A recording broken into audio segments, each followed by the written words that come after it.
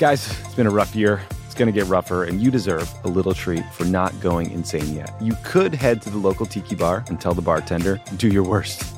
But we have a better idea for you, which is pick out something from the Crooked store. The store is stocked with tons of new merch. It's perfect for the spring. And classics like the Friend of the Pod tees that you'll be wearing long into the next administration or the next fascist dictatorship, depending on how things go. Pick up a new tee for the warm weather ahead, a mug that'll remind you to stay involved this election year, or a hat celebrating your favorite pod. Go to crooked.com/store to shop.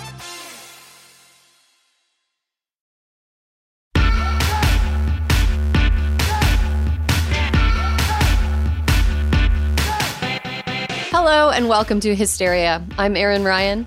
I'm Alyssa Mastromonaco. So Alyssa, it's been a rough week, but yeah, it has. I've been realizing over these last couple days that retreating into the absurd is a really underrated coping mechanism. So, in that spirit, my question for you this week is, if we were living inside a magical realism novel and defying the dying wish of a powerful woman had bad supernatural consequences, just how do you think the Republicans who are rushing to confirm a Supreme Court replacement for RBG might be punished? Here's one that I thought of. Ted Cruz's beard develops the ability to speak and fact-checks him by screaming whenever he lies. Clarence Thomas is forced to live inside Anita Hill's brain. Oh, that one is almost... That is almost too mean for 100 years of solitude punishment. Okay, Mitt Romney begins to dramatically shrink over the course of a week until he's smaller than a mouse, and his wife has to carry him around in a teacup to keep him safe. To double down on your teacup theme, Mitch McConnell is turned forever into the caterpillar from Alice in Wonderland and not allowed any of the wacky tobacco he smokes. Kelly Loeffler's hands turn into two fish, and she must keep them alive by submerging them in buckets of water at all times. Doctors can find no cure. That one's real weird. But I can't top that one. That one's fucking weird as hell and awful. Pruny. Imagine going through life pruny. She's got fish hands. Just two fish hands. You can't write. You can't drive. You've just got these two fish hand buckets that you gotta carry and they're around. Pruny. Yeah, exactly. Bitch. That's what she gets. Fuck her. This week on Hysteria, Senator Mazie Hirono, Ambassador Susan Rice, Megan Gailey, and Tien Tran join to tackle the following questions. What the fuck are we supposed to do now? How do we focus our energy effectively during a time of constant catastrophe?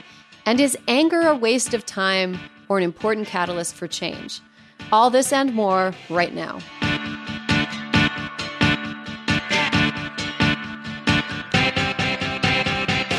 Okay, let's get started with the news. Of course, the big item of news this week is the death of Supreme Court Justice Ruth Bader Ginsburg. After we found out that she had died on Friday, Alyssa, you and I were kind of chatting, and there was one person that we really wanted to hear from. If there was one person who was going to tell us what's happening and how we should feel, it's Senator Mazie Hirono from the great state of Hawaii. Yes, this is going to be her third time on Hysteria. She is officially a BFF of the show, I would say. And she also doesn't hold anything back and is going to give it to us straight. So let's talk to Senator Hirono. Senator Hirono, welcome back to Hysteria. We could all use that spirit of aloha right now. So thank you for coming back again. You're our first three-peat senator to come on 3 times. Oh, really? So, yeah. Hey, I'm honored. Yeah, you can tell Tammy Baldwin that she's got you're ahead of her now. Well, Tammy Baldwin is also one of my favorite people. Oh, that's great. I like people who are feisty. Mm-hmm. You're feisty. Tammy is quiet feisty in a very effective, quieter way than I am, but we are on the same page, I can tell you that. She is a real progressive who is massively popular in a state that's incredibly polarized, which is so cool that she's been able to accomplish that. So, okay, enough of the Tammy love fest. You can tell Tammy we love her too. Okay.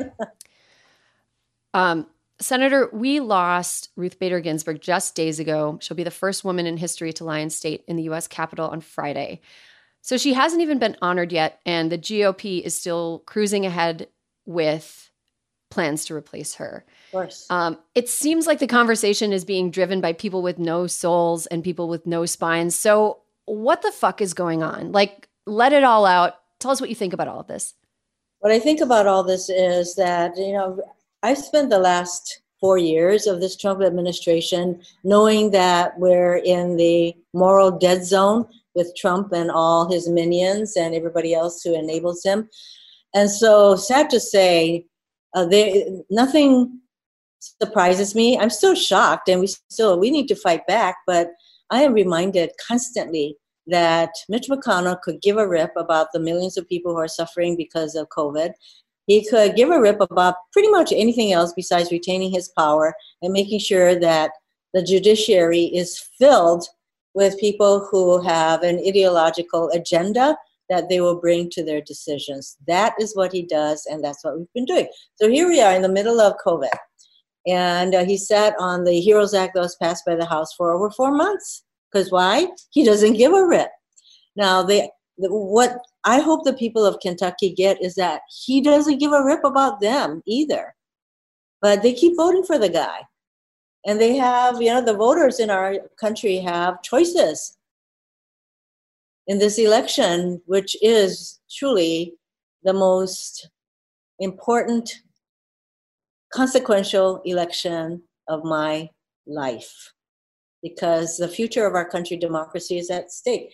And I'm not given to hyperbole, but watching Trump and what he's doing and the authoritarian bent that he has and his love affair with the dictators in the world says to me that our democracy is at stake. And what I view as my job, part of my job, is to really tell the American people what's at stake.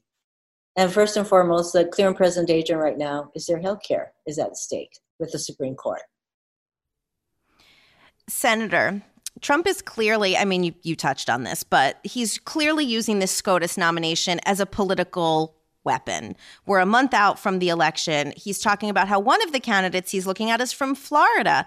You know how we love Florida, he says. He's going to likely announce his nominee just days before the first presidential commission debate next week.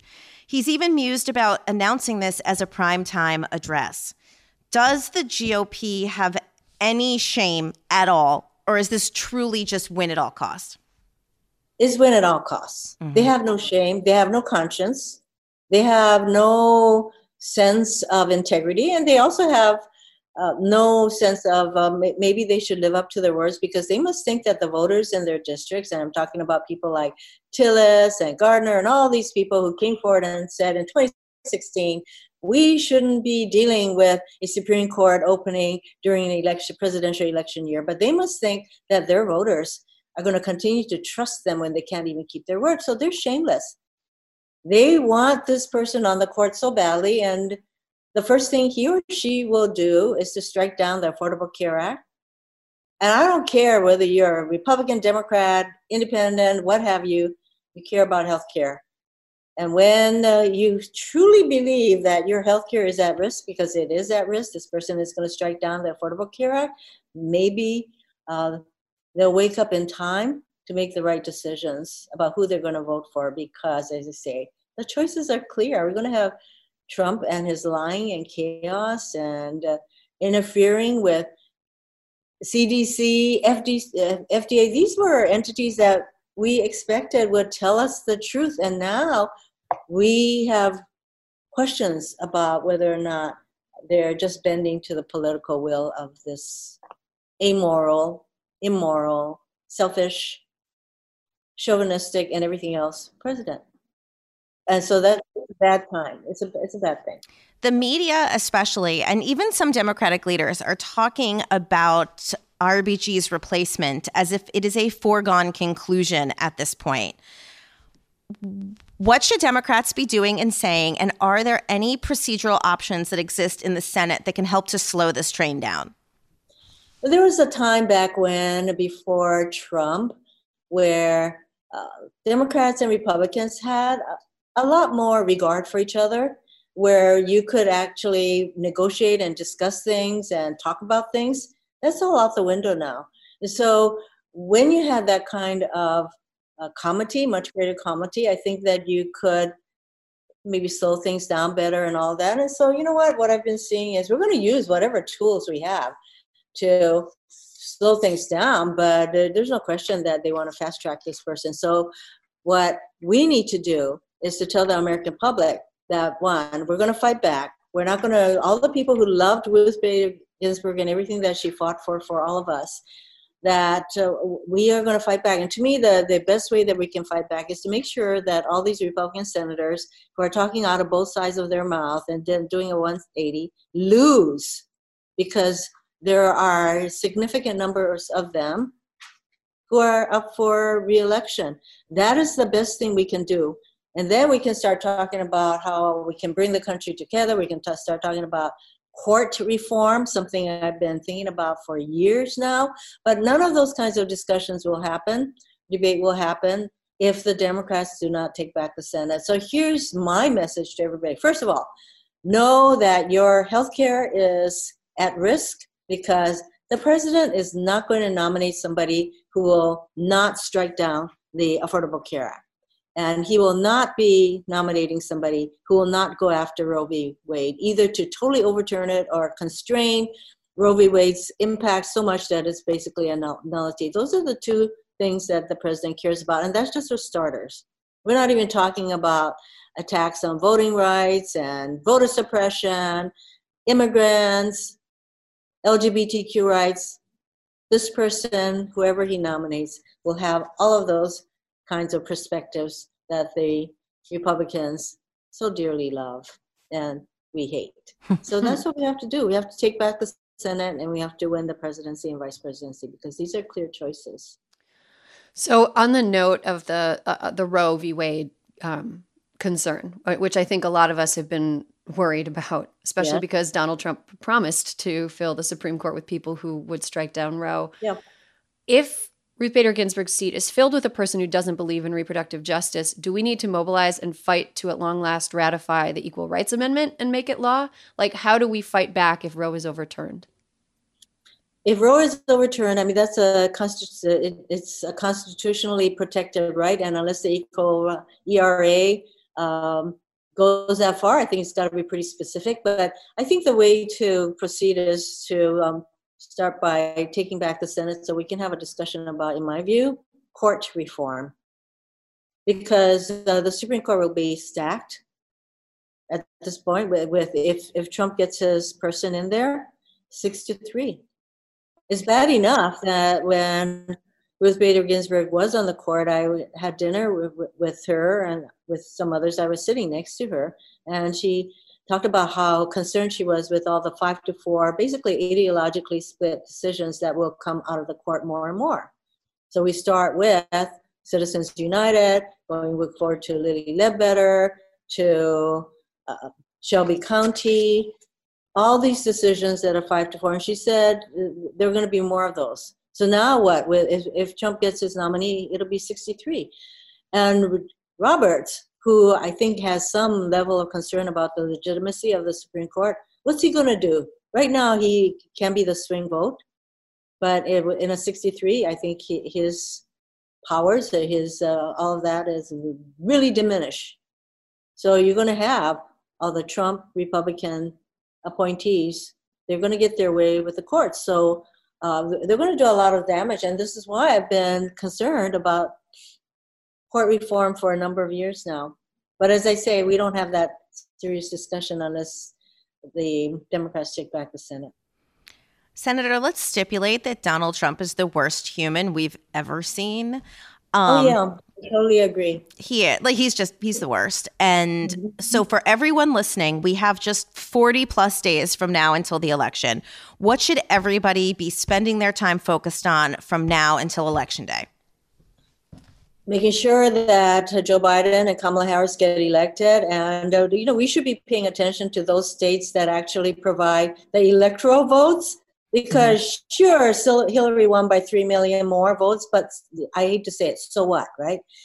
Fewer than 80,000 votes in Wisconsin, Pennsylvania, and Michigan. So we got to make sure that all the states that will provide the electoral advantage to Trump, we got to bust our asses to make sure that our people are in there voting in those states in particular. I'm not setting aside any of the other states. And then the other thing we have to do is to make sure that people like Mark Kelly and all of our other wonderful candidates in Maine, in Arizona, North and South Carolina, Kentucky. It'd be great to eliminate Mitch McConnell, because I think he is so ruthless that I've watched him. This man has absolutely no agenda except to retain his power. So we have candidates, Iowa, all the states where there are vulnerable Republican incumbents.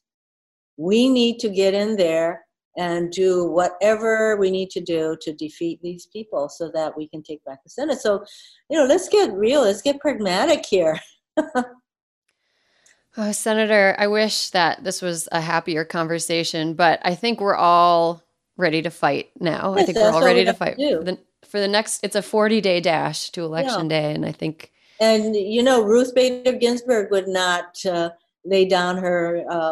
She just kept on fighting. I mean, she was 9 of only 500 people in her law school class, and then she tells the story of. I think the dean or somebody invited all 9 women to a dinner. And did you hear this story? Yeah. They had to explain how it is that they think they could take the place of a man in that class. She put up with a lot of bullshit. So, hey, we can weather this. We can make this happen. We can be the change that she talked about. And especially, I'm sure you have a lot of young listeners. Ruth Bader Ginsburg particularly was energized by young people who were so committed to the kind of changes that they'd like to see in terms of equal protections for LGBTQ rights, the environment, all of that. She particularly wants the young people to come out and vote in droves. That's how we can honor her. I think young women are really fired up. And just to add to what you're saying, the election in 2018 was like historic. Like we kicked ass in 2018, and specifically women kicked ass in 2018. Yes.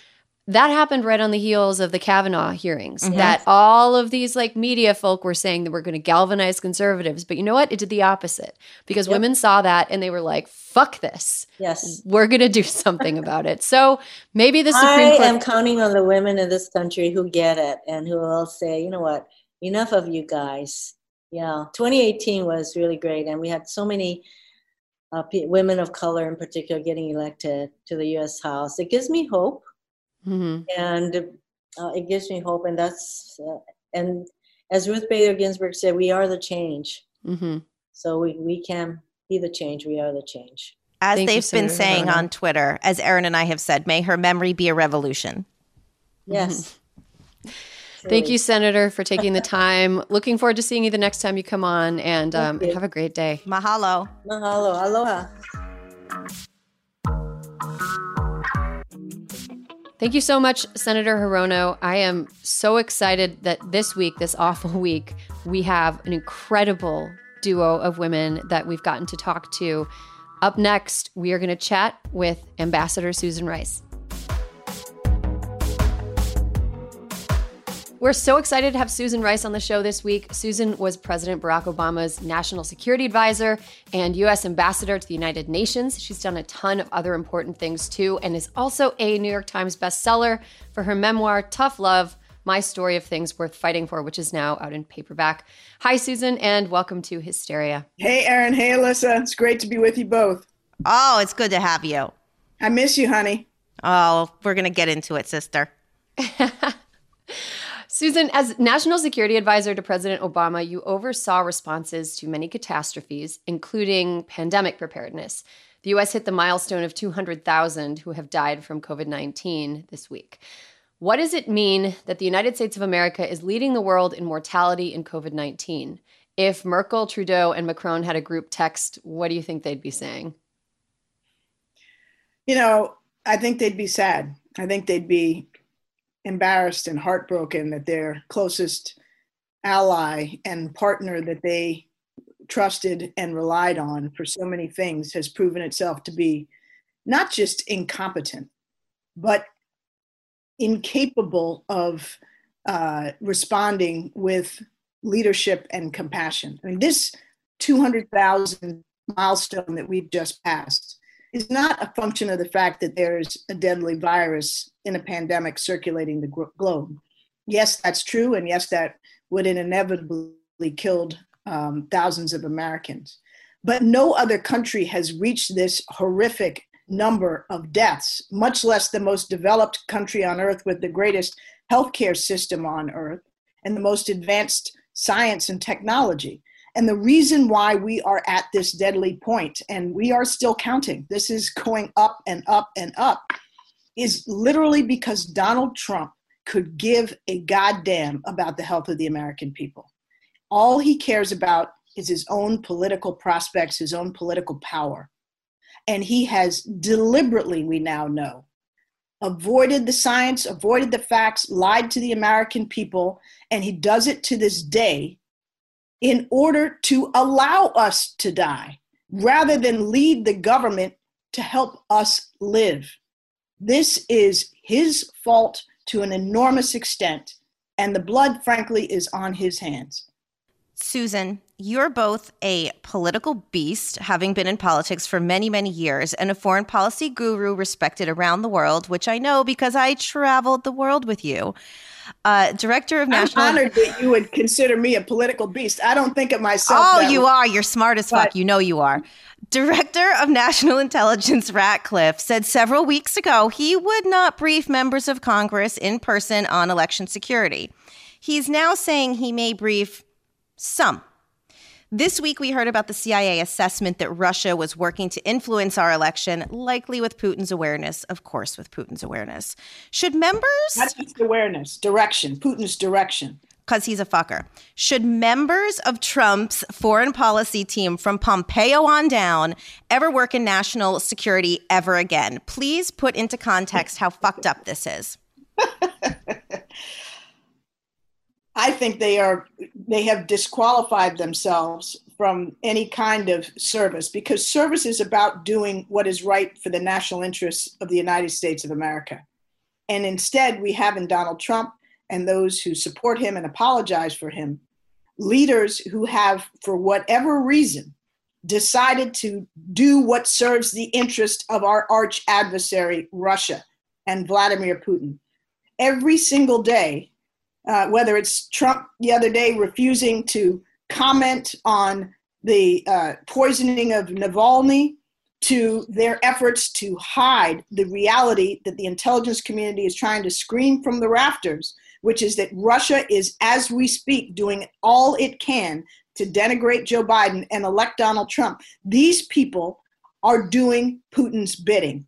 And 4 more years of Donald Trump, I don't know what to expect. It's like Russia doing a peaceful takeover, a non-hostile takeover of the United States. That is what Donald Trump is leading us to, and they already have accomplished, for all we know.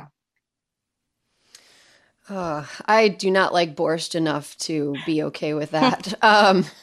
So we've touched on this already, but as a person with a real eagle's eye view of the world in U.S. politics, we're sort of in the middle of a like snow globe of worst case scenarios right now, from RBG and SCOTUS to wildfires still burning, an election in 40 days, the aforementioned intelligence and Russia problems, all of this going on at the same time. What, in your opinion, is most important for people to be focusing on right now? So how do we prioritize our focus and our energy? Well, this is an exhausting time and a frightening time, because we have, as I just wrote in the New York Times today, an extraordinary convergence of crises simultaneously, any one of which would be considered a serious national security threat. And yet we have many of them coming together at the very same time. So it's truly an unsettling time. And I think, I wish it were the case that we had the luxury of saying, well, this one matters and we can worry about the next one later. It feels like the American people are doing the kind of juggling that we used to have to do behind closed doors in the White House Situation Room, where we were dealing with multiple crises simultaneously, not all of which may have been obvious to the American people. But to me, in this moment, I think 2 things rise above every other. One is the health and safety of the American people. So dealing with the pandemic and focusing on what we each can do as individuals and as a nation to get this pandemic under control so that our kids can go back to school safely, so that the economy can be revived, so that, we stop losing Americans at this god-awful rate that we are now, and then losing more to perhaps long-term illness than we know how to count. So we've got to get the pandemic under control. That is job one. And obviously Donald Trump is both unwilling and unable to do that, which leads to job two, which is closely related. We have got to get new leadership. The single most important thing we all can do in the next 40 plus days is to get out and vote, whether by mail, whether in person, whether early, whether on election day, whatever it is. But we have to do it and do it early and get it done, because without new leadership, whether in the White House and the Senate, this nation is going to a very, very dangerous, dark place that is going to turn back the clock decades. And forget public health, forget reviving our economy, forget a lost generation of students that won't be able to catch up in school, forget our global leadership. It will be the convergence of these national security crises combusting into something really extraordinary. So we have got to vote like our lives depend on it, because they literally do. Susan, looking at the world as it is, we've seen a lot of tragedy the past few years around the globe. But one funny thing I keep noticing is that when women are leaders of countries, they're faring better. Funny. Chancellor Merkel, who I love, she's crushing COVID along with Prime Minister Jacinda Ardern, who also just got rid of semi-automatic weapons after a mass shooting because it was the right thing to do. We have Prime Minister Sanna Marin in Finland, who's only 34, who saw fewer than 10% of the deaths that Sweden saw from COVID. And the president of Taiwan, Tsai Ing-wen, executed one of the most successful efforts in containing COVID using, wait for it, testing, contact tracing, and isolation. Are women making the world more safe? Look, women care about people. Women care about science and facts and leadership that is designed to serve the people they represent. Now, not all women. There's some bad women leaders and there's some good male leaders. Let's be honest. True. But I do not think it is a coincidence or an accident that many of the countries that have delivered the best response to the COVID pandemic have been led by women. Susan, thank you for coming on Hysteria. We hope you will come back. And if you decide to run for something someday, we hope you announce it here because we love you. And obviously, you will have to let me run any campaign you would ever embark on because I am your ride or die, and you know that through the end of time. You're coming with me whatever I do. But whatever. Thank you for making time for us this week. We really appreciate it. Thank you it's so been much. Great to be with you guys.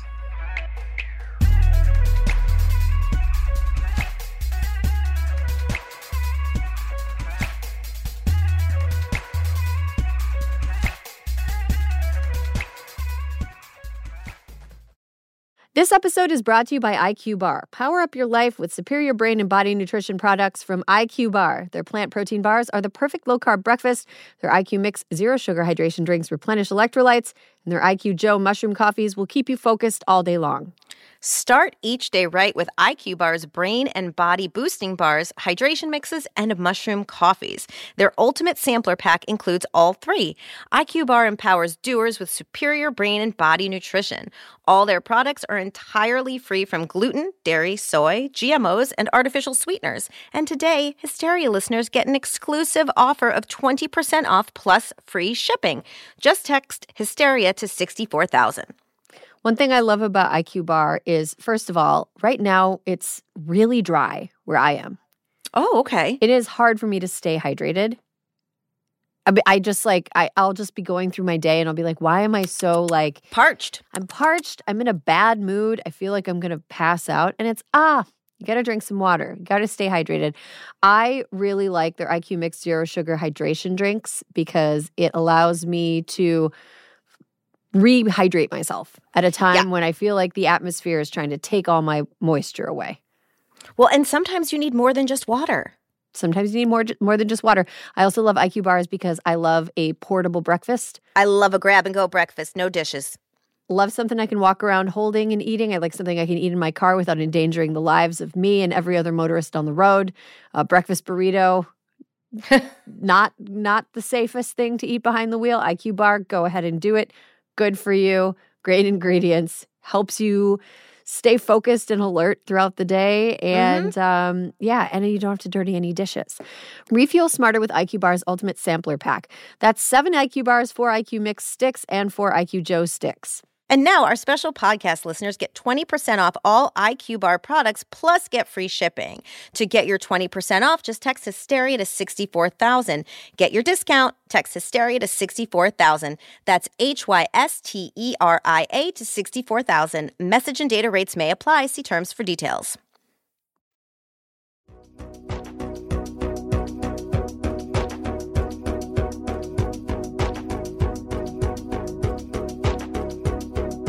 Welcome back. There is a panel of women here to talk about the thing that we are about to talk about, and I'm going to introduce both of them now.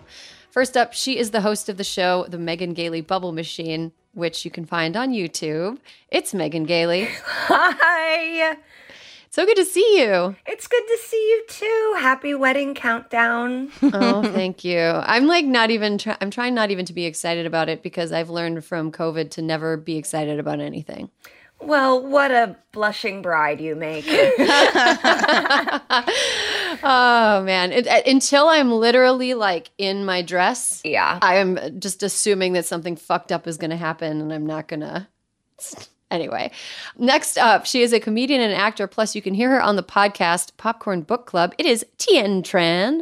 It's so good to see you. It's so good to see you.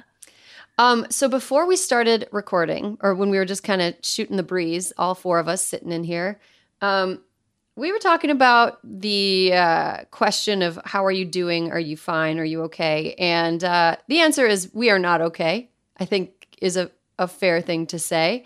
Ruth Bader Ginsburg's death has been hard on a lot of people. Her family, her friends, anybody who knew her, who worked with her, her clerks. But she was also really important to a lot of women and a lot of feminists in particular. And so let's talk about that. Alyssa, I'm going to start with you. How did you find out about her passing and what was your reaction? So last Friday, I decided that I was going to have a night that my mother calls ginks up. When you're done with your work, you've had a cocktail, you're having dinner, you put your feet, your ginks up, and you watch a show. And so I had dinner, my feet were up, and I was like, you know what? I am finally going to get into Little Fires because Reese and Carrie, what was I thinking? I hadn't seen it. So I put my phone down. I had a drink. I might have had an edible. I'm watching my show. And all of a sudden, my phone is like vibrating, and I didn't even know that I had it on vibrate. And I'm like, what is this? And I have a series of texts. Oh, no, it can't be. You have to be kidding me. Cry emoji. I was like, what the hell? And I looked, and my friend Leah, and I was like, what are you even talking about? As Leah is bubble texting me, Erin texts me and is like, I cannot believe this. Well, that was the end of Little Fires for sure. And I immediately just burst into tears, like 100%. And then my husband called and he's like, can you believe it? And I was like, I can't even talk about it. Like, no, I can't believe it. It couldn't. It feels cosmic. It felt like more than a person passing away. You know what I mean? It felt like the universe was speaking to us. I wasn't sure what the universe was saying.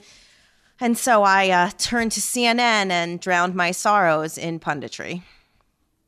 That sounds like a terrible way to drown sorrows. It feels like just like throwing gasoline on the fire of sadness. Yeah, that's usually a scene in a movie right before someone like really spirals out. If they're drunk watching punditry, it's like, okay, call 911. Like a great way to meditate is to listen to a bunch of talking heads. Yeah. a lot of talking heads who like practiced what they were going to say in the green room before they got on the air. Talking heads who like know how their faces look when they're trying to convey sadness. It's weird. Megan, how about you? What was your experience with this? I got one of the, it was like 5 p.m. here, and I got one of those alerts on my phone. I don't even know how I still have these. I get alerts sometimes. Like, it's like Monday Night Football start. It's like things that I'm like, I don't care about. Leave me alone. But this, I got the alert, and I was in my car, and I started crying in my car. And then I honestly just kind of started eating, and I didn't really stop. I gained 6 pounds this weekend, and I blame Mitch McConnell. But it felt like there's so few threads of hope right now. And she was one of those threads of hope for myself, and I think for millions and millions of people.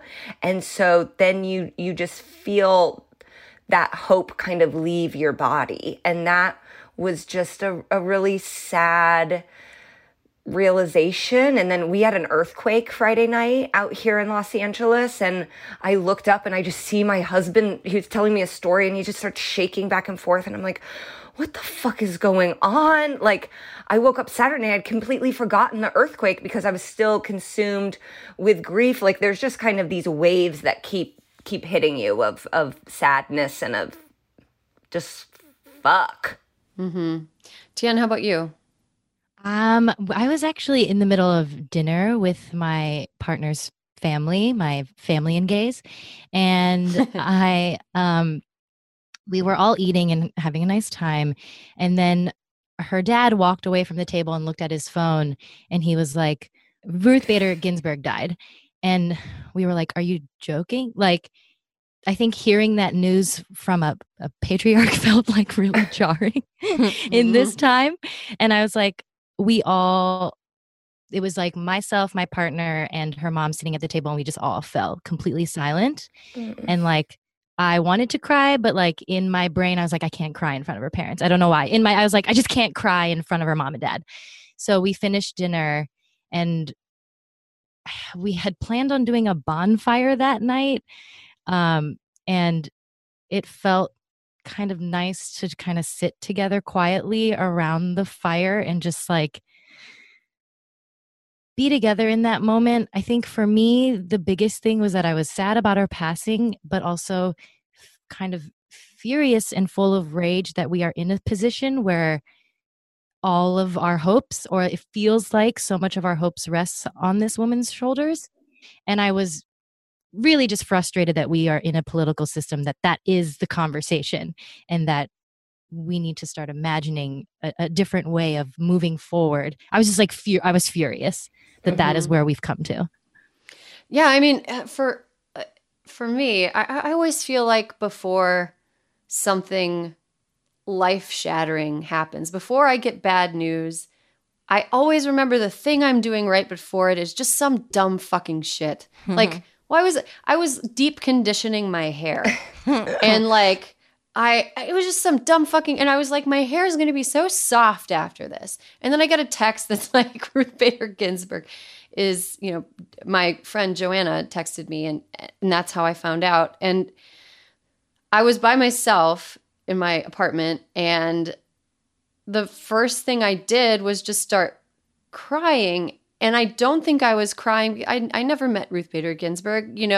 When other famous people, important people, influential people have passed that I've really, really looked up to, I haven't necessarily felt so like racked with sadness and grief. And given like the days that I've had to kind of figure out why I was like bodily sobbing, it wasn't just for her, the person. It was for all of the things that she accomplished. I just immediately knew what was going to happen is that there are people who are going to try to undo her. Like when Prince died, there wasn't like a Mitch McConnell of music who was like, I'm going to make sure nobody listens to his music ever again. Or like, we're not going to have musicians like this anymore. We're going to make laws against these. It's like when somebody dies, you get a chance to mourn the person and like appreciate their life and their accomplishments and be sad that there's not going to be more from them and feel bad for their family and loved ones. But when somebody like Ruth Bader Ginsburg dies, you are also mourning everything that they tried to do, like their life's work. And, and I was just thinking about all the ways that I'm going to be, just the next couple months are already going to be terrible leading up to the election and just emotionally draining. And I just was like, I can't fucking take a Supreme Court hearing where a bunch of fucking pencil-necked Republicans gaslight us into believing that whatever nutcase they nominate isn't going to try to dismantle our rights. I can't take that on top of the bullshit of the later stages of an election season. It's too fucking much. I'm like, uncle. I want to call emotional uncle. Like, I can't. And then when the earthquake happened, it was like, I felt like a character in a 1950s movie, like a woman who has just completely lost her nerve. And I was just like, oh my God, I just can't. I can't. This is just too much. I just can't. And, I had a few nights where my stomach hurt so much from being worried about the country that I couldn't sleep because my stomach hurt. And I would just spend all night ruminating about how bad things could get. And now I'm just thinking what do we do? What do we do? Is there anything, that's been my recurring questions. What do we do? Have any of you thought that question through and what are you going to do?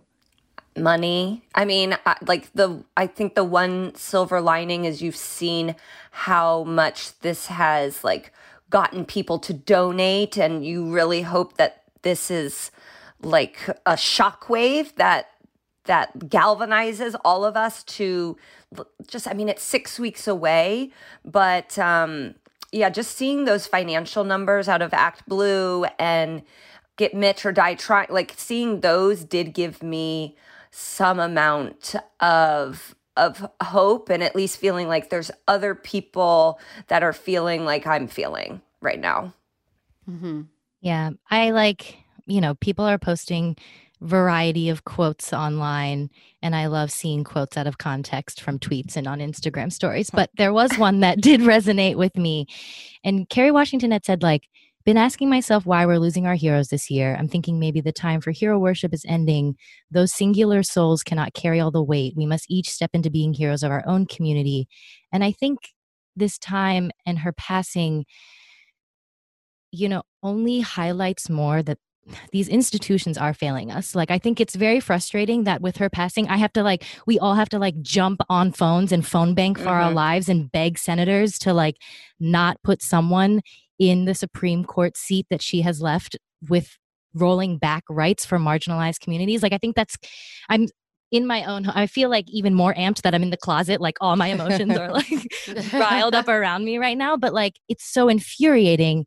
But I found hope that a lot of the rulings and, things that we now maybe not take for granted, but are in danger because she has passed, those rulings came because of mass movements and because of protests and because of all of us coming together and galvanizing and making a climate for those rulings to be able to be passed in a way that gives marginalized communities better rights or access to different things. So I'm trying to hold on to that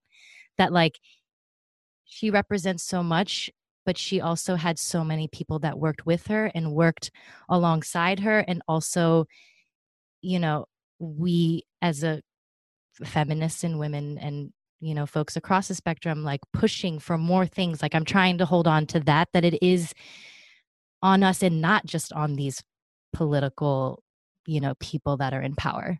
Mm-hmm.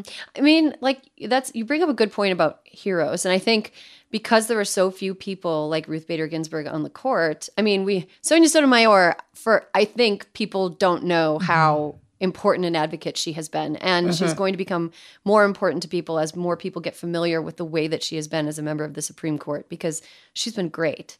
But she can't do everything. I think a problem with trying to make somebody like Ruth Bader Ginsburg into an all-purpose hero is that, I feel like her life has sort of been turned into like a meme, like a cartoonish meme. And like she has a set of accomplishments that are impressive, but they don't encompass all of the things that people are trying to give her credit for. You know, like, and I'm not trying to like in any way denigrate her memory. I'm just saying like, you know, I've seen, you know, a lot of people on Instagram sharing a post where like Ruth Bader Ginsburg's face is photoshopped over the picture of Jane Fonda raising a fist as she's getting her mugshot taken. And it's like, Ruth Bader Ginsburg would never try to get arrested. That wasn't her style. Right. She engaged with the institutions that oppressed people like her and changed them from inside. She wasn't a fucking barn burner. She wasn't somebody who was like going to throw paint on the steps of the Supreme Court. She was somebody who came in and played by the rules and won, rather than being like,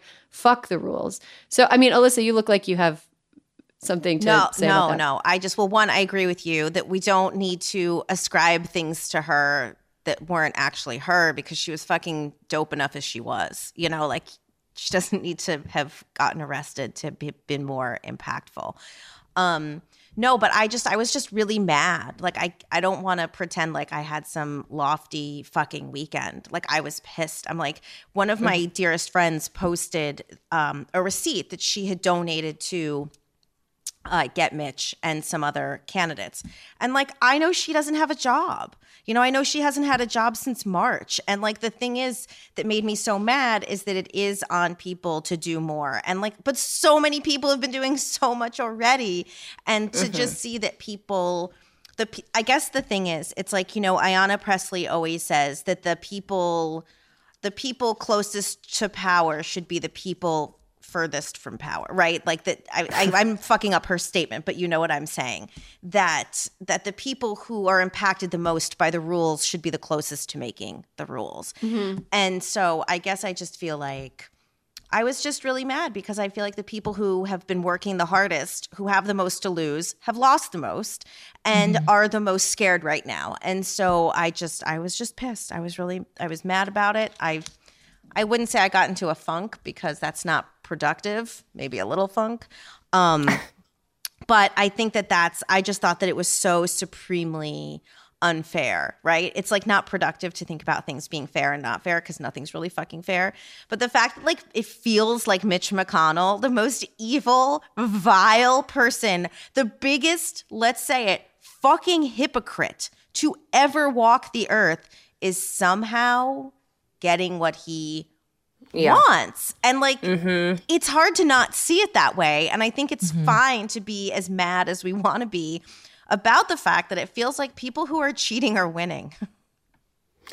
It also really sucks that like she just died, and there hasn't really even been a half of a day of mourning. Like, she died and then it was like, oh shit, what's going to happen? Instead of like, oh, let's have a celebration of this incredible person, and like, let's see the flags at half-mast, and let's see like the casket go through the streets and all the things that she truly, truly deserves.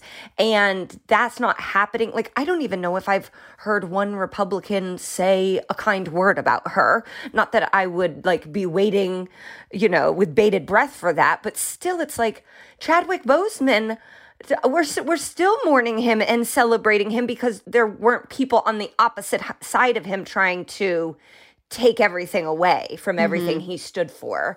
And so the grief process is too fucked up right now. And that is unfair. Yeah, I saw a quote from Ruth Bader Ginsburg that was shared a lot. And it kind of, you know, it was one of those moments where I was like, I don't know about this one, Ruth. I think I disagree. And the quote is, don't waste your energy on things like anger, envy, and resentment. These just zap your energy and waste time. And, you know, I think envy and resentment are probably not great uses of your time, but like anger, when has change ever happened without anger?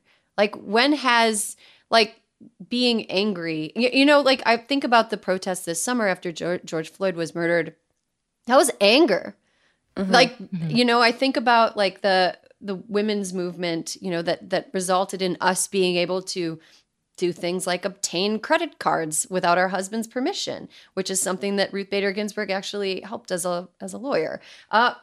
People were angry about that. So, like, how do we use anger? Like, what is the role of anger in getting things to go from very, very fucked up to slightly less fucked up?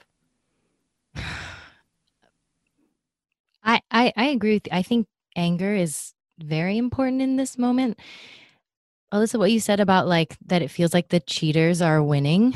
Like, I'm pissed that it doesn't, on some level, it doesn't feel like they're cheating. It feels like they're using the system that was built to like, they're not cheating as much as if they were cheating, I feel like people would be even more upset, but they actually are using the game against us.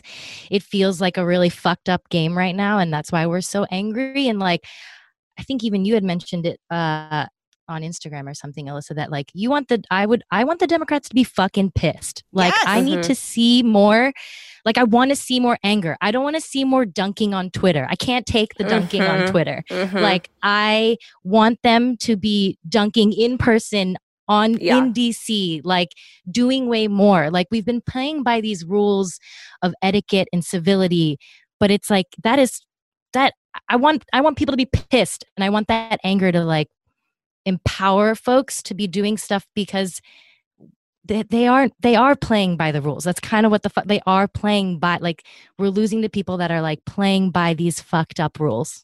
So much of the way that America was planned out and so much of the way that American history has played out has been designed to accommodate the feelings of racists and of a vocal minority that is totally against any progress whatsoever. Like, the Senate right now, if you take a look at the senators and who they represent, Democratic senators represent way more people than Republican senators, but Republicans are in control.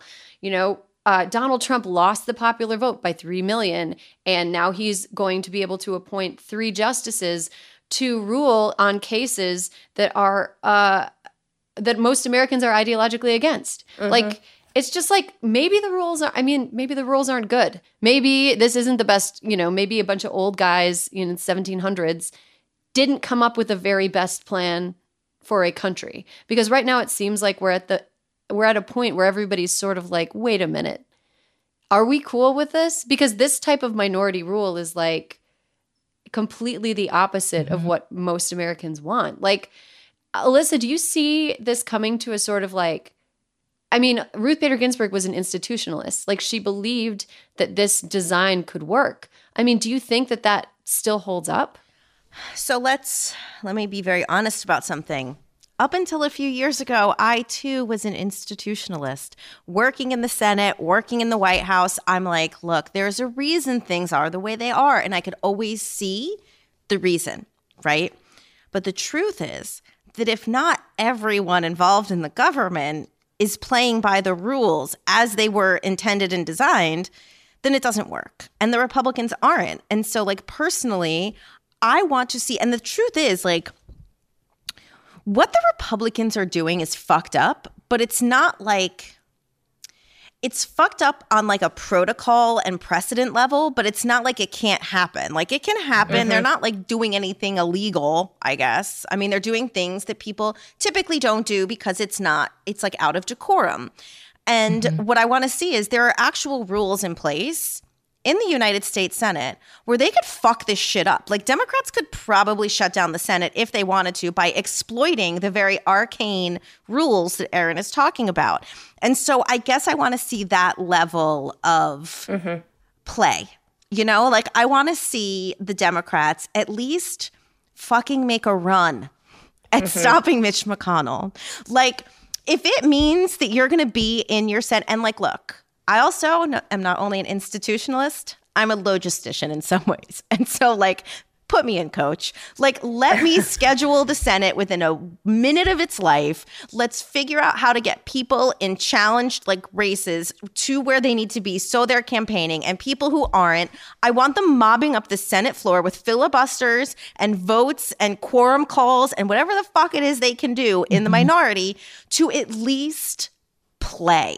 Like, just like show you've got some game. You know, maybe they have a secret plan that we're not aware of, but this is something that I think for a lot of people, including the people who are giving truly money they don't have to give to try to send people to the Senate to do the job. Like, I guess I just want to see that our leaders are working as hard as the people who have been foreclosed on and lost their jobs and don't have any income now during COVID because the HEROES Act was never fucking passed. And so, like, just do as much, man. Just do as much as the average person. That's all I ask.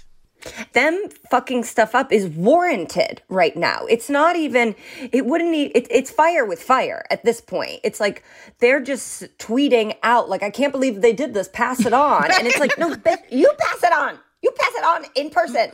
Like, make a fucking human pyramid that blocks them being able to do whatever. Like, let's all watch, like, Little Giants or one of the Little Rascals and pull all the hijinks we can think of at this point. Let's throw it at them. Yes, Mighty Ducks 2, let's go. any Angels in the Outfield, anything about underdogs. The Big Green. Green. The year. The Big Green. Break Chuck Schumer's arm and then he could throw a fastball at someone's head. I don't even care what we do, but like, yeah, it seems we got to innovate. Like, here's the thing. Okay, look. Here's a good analogy. Normally, if you're walking down the street and you see somebody who has made you mad, it's not okay for you to go up and kick them in the balls. That's not okay. But if that person, yeah, stop it. Tien, sorry for the subtweet. Stop kicking random people in the balls. But you know, if that person is like assaulting you, kick them in the fucking balls. Like, if what is happening to democracy is an assault, we should be kicking them in the goddamn balls. And Amen. Like, I'm sorry, men who are listening to this and cringing. I don't have balls, but I understand getting kicked in them is very painful. So you understand what I'm saying. Like, use scratch and claw and do everything you can to keep this from happening because it's a fucking assault. Yeah. To like build on what you were saying, everything that you're all saying, but like the fact that like Democrats, we're at a position that now we're fighting for like Mitch McConnell not to have this vote. Like, where was that fire for when people needed money and relief during COVID? Like, all of it is so frustrating. I'm like, what are you doing? Like, what is Congress doing right now? Like, I see the tweets. I can't stand the tweets. I can't take the tweets anymore. I can't. It feels like it's like an empty, it's like a thoughts and prayers at this moment to see someone being like, wow, Mitch McConnell's an asshole. I can't believe he's trying to push something through. I'm like, okay, we voted for you to do something. Like, please lay your body down on the line. Like, go and do something. These are my concerns with voter suppression. They're like, look at what they're doing. It's like, okay, well, what's the plan? Like, LeBron can't do it all, you know? Like, there's only so much, and at some point, one of you is going to have to say, here's the plan, and this is what we're doing. And it seems like I don't even know I don't even know who is the top person giving the orders at this point. Yeah, well, you know, there's the one thing that's made me feel better is like there are ways to sign up or apply to become a poll watcher, or like if you have the ability to travel to a couple battleground states, if it's safe for you. Like, I know Florida and Arizona both have a need for people to just kind of like keep an eye on things or maybe help recruit more volunteers. So that's a really good, helpful thing to do. I feel like at this point, like, we interviewed Senator Mazie Hirono of Hawaii earlier, and, you know, it's like our victory in November needs to be total, unquestioned and humiliating. And I think it can be, but like we have to stay in this like really awful feeling of anger for the next 40 days. It'll be like Lent, kind of. And you guys anybody else Catholic here? Okay. Be like, oh, nice. We're like the Supreme Court, 75% fucking Catholic. I've always been really bad at Lent. Like, I've always been like, I'm having a chicken taco, and then I'm like, oh, shoot. I've stopped it. Long have I stopped doing any of that. I was reading in some article about psychology and like happiness, and there's like actual scientific basis for like giving something up that you love for a period of around 40 days, because then when you get back to it, you'll love it more. Your baseline will have been adjusted downward, so you'll be able to derive more happiness out of something. Okay. So my point here is, for the next 40 days, if we just like settle into this being pissed off, angry feeling of like, we got to fucking fix this. Then after the election, if everything goes our way, we're going to be so happy. We're going to feel like we're on some sort of like extreme upper. And it's going to be like the best organic high that any of us have ever experienced. Okay, if you promise. I promise, guys. Promise. Just understand the dopamine levels are going to be low for the next 40 days, but then they're going to be super high. This is going to be my relationship with the McRib, where I have to wait for it to come out every year, and then I get to eat it, and then it's great, and then I have to go back into thinking that it won't be there anymore. Okay, great. It's a Shamrock Shake, same thing. McDonald's, you can sponsor this podcast. I will make an exception. Okay. Please. Guys, let's take a quick break. Then we come back. Sanity Corner.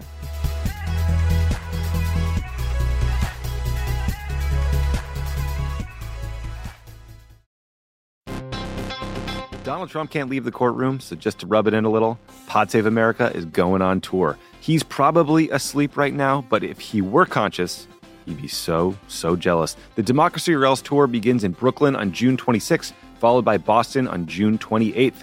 Then we go to Madison, Phoenix, Ann Arbor, and Philly. See all the tour dates and get your tickets now at crooked.com/events.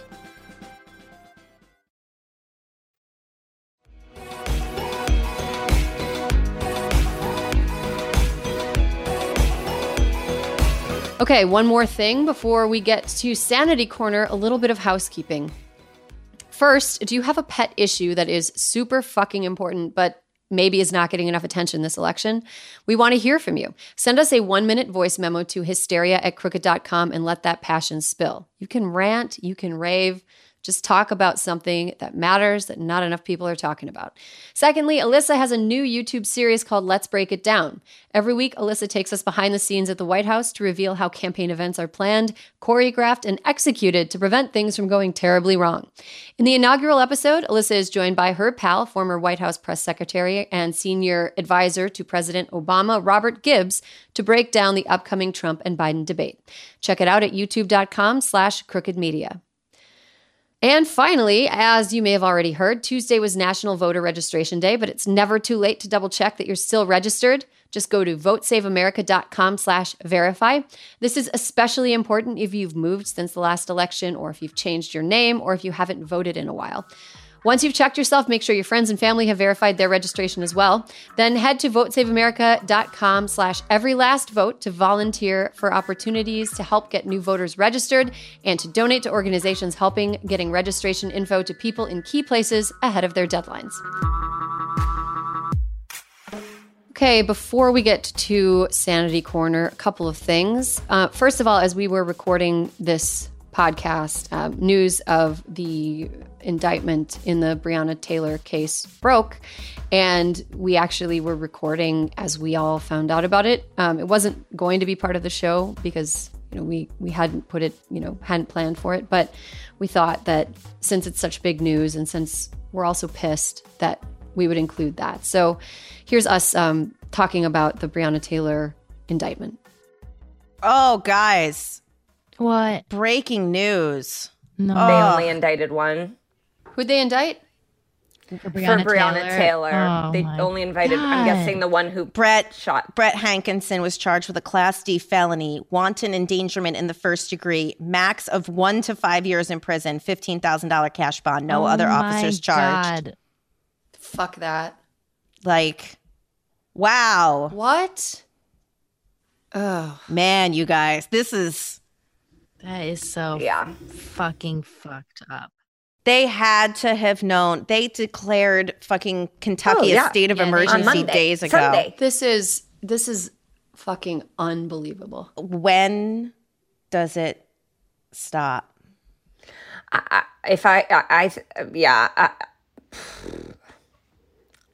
mean, people know who those officers are, Yeah. I mean, the president of the United States went out of his way to pardon an obvious war criminal and celebrate him as a hero. True. Like, this is the sort of thing that there's a contingent of people that truly believe that the best America is one where white men get to do whatever the fuck they want to whoever the fuck they want. Women, people of color, women of color, like, that's all something that counts as, like, their jurisdiction. Fuck this so dumbass upsetting. patriarchal Fuck it all. country. Oh, Cool. Okay. So what's keeping us sane? Oh, God.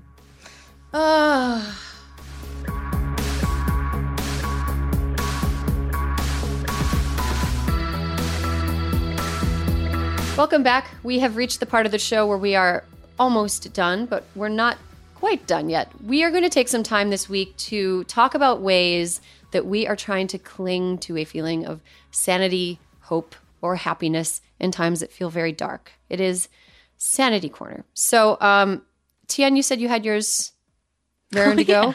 What's your Sanity Corner this week? My Sanity Corner is, has anyone watched the show Alone on History Channel? No. Does anybody know what You're that- alone. I know. Tien. No, I know what you're talking about, Tien. Okay, my friend turned me on to this. Season 6 is on Netflix. If you have a cable login, you can watch all of the 7 seasons on History Channel. But the whole show is that they drop 10 survivalists into a remote area, and they have to, like, they only get to bring 10 items with them, and they have to record everything by themselves. So they're like out hunting and fishing and also have a GoPro in their hand the entire time. And it's been very comforting to watch people try to navigate being completely alone while we're all quarantined in our own silos. I was like, yeah, people are important, because it's like these men and women that are like, I can really survive out here, but I just miss my friends. I miss my family. And I'm like, this is comforting to me that I don't feel alone watching Alone, because I also miss my friends and I also miss my family. And I'm learning a lot about trapping and shelter building. A lot about diet. Diet is really intense. If you're just eating fish the whole time and you're not eating any vegetation, you will be backed up and constipated and have to tap out. Oh, okay. Interesting. That sounds like extremely my shit. I think that 2021 is the year I'm already planning for 2021 because fuck 2020. It's almost done. I'm just calling it done. I want to be a survivalist. I want to know how to do that shit. That sounds like very interesting to watch. It sounds super interesting. I mean, my favorite thing is to see like really burly men be like, because there's predators, there's bears, there's wolverines, they're like fair game, and they're in territories of bears. And this one guy was like, someone's gonna have to call help for that bear. I'm gonna kick that bear's ass. And the first night he landed there, he saw a big pile of bear shit, and he was like, I think I'm gonna go. Yeah, you can't really trash talk a bear. No. It's really satisfying. Okay, Megan, you want to go? Yeah, so mine is a documentary that's on Netflix right now. It's called My Octopus Teacher, and it is about a man who basically forms a friendship with an octopus that he's tracking, and it's heartwarming. I was very high when I watched it, so I can recommend it that way. I'm sure if you were not high, it would be fun too. It's beautiful shots of the ocean. It was shot in off the coast of South Africa. It's some of the most like beautiful underwater photography I've ever seen. It's just really oceanic beauty at its finest. I just put subtitles on because I couldn't understand a word this octopus lover was saying, but his friendship is so sweet. It's just really, the octopus is lovely too. And it was so calming. It really, really made me feel warm inside. That's great. What's it called? Octopus? My Octopus Teacher. I'm going to watch it purely for that title. That sounds like a great title. It sounds like a Wes Anderson movie. It really does. Listen, the guy is like fully in love with this octopus, and that's a little weird, but everything else is lovely. Oh, man. Okay. Alyssa, what's your Sanity Corner this week? My Sanity Corner is Melissa Gilbert's Twitter account. That's right. Laura Ingalls, half pint from Little House on the Prairie, fucking hates Mitch McConnell. She hates him. She is like, it's amazing because everything I've ever known about her, obviously, I've watched her since, I was baby, is like that she's this good, warm-hearted person. So seeing her fucking hate Mitch McConnell and Republicans generally is just... It's like bouillon for your soul. It is so good. And she also sometimes, like Nellie Olsen gets involved, Allison Angram. It's great. I can't recommend it enough. Also, she's like living in the middle of the woods during COVID and has good tips for doing outdoorsy things. So I recommend at MEG Busfield. Okay, so kind of like Alone. Yeah, kind of. I mean, I thought you meant Nellie of the Saint Lunatics, and I was like, now that is a mashup I'm here for. I don't even know what that is. Here. Just to piggyback on that, a real good Sanity Corner is there's a lot of like 80s rock dudes who really hate Donald Trump. Axl Rose and Sebastian Bach. Like Axl Rose tweeted, "Vote blue, bitches," and like put a picture of his, like the outside of his mail-in ballot on Twitter, like right before the 2018 election. And it was deeply, deeply endearing to see like all these guys who are just like, man, I cannot deal with it. Also, Mike Holmgren, legendary Packers coach, endorsed Joe Biden. Wow. Which is really, in Wisconsin, that is a big deal. That's a big deal. Yeah. So I'm trying to think what my Sanity Corner would be this week. My Sanity Corner this week. Oh, guys. Okay. So, gyms are closed in most places. And the places that gyms are open, it's, probably not the wisest thing to do since we're not exactly sure how, catchy COVID can be in a space like that. So we've been, it's hard to find gym equipment. Really impossible to find weights anywhere and stuff. But we do have one of those 10-pound balls that you pick up and you can slam on the ground. I gotta say, taking a 10-pound ball and jumping up and slamming it into the ground like 20 times in a row into my workout has been really, really cathartic. If there's any way that if you're somebody who works out, get one of those big heavy ass balls and like throw it at the ground a lot. It feels great. That's my Sanity Corner this week. I like that. I feel that. Yeah, it's pretty good. By the way, though, some weights I ordered in June finally arrived this week. So now serendipitous. Did you get like customized weights? Like what took so long? You just go online and look for weights. They're completely out of stock everywhere. Yeah, you can't find them. Can't find them anywhere. You can't buy wood in upstate New York. It's true. Wow. There's no cedar. You just cut down a tree? You could. There's like trees up there, right? Yeah, but it's not like the good stuff. You know what I mean?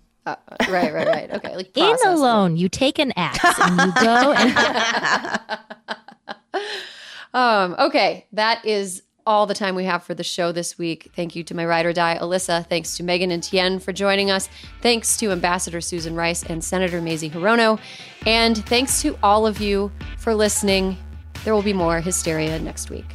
I am from another planet, this nation. Hysteria is a production of Crooked Media. Caroline Reston is our producer. Our editor is Sarah Barrett, and Kyle Seglin is our sound engineer.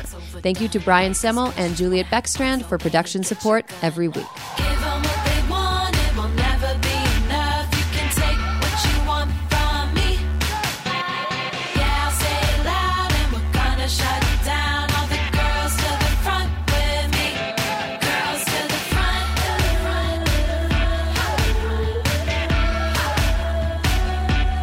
Girls to the front, to the front.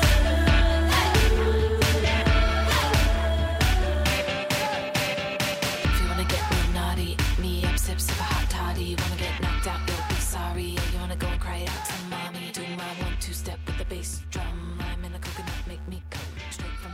slurp this rum. I'ma get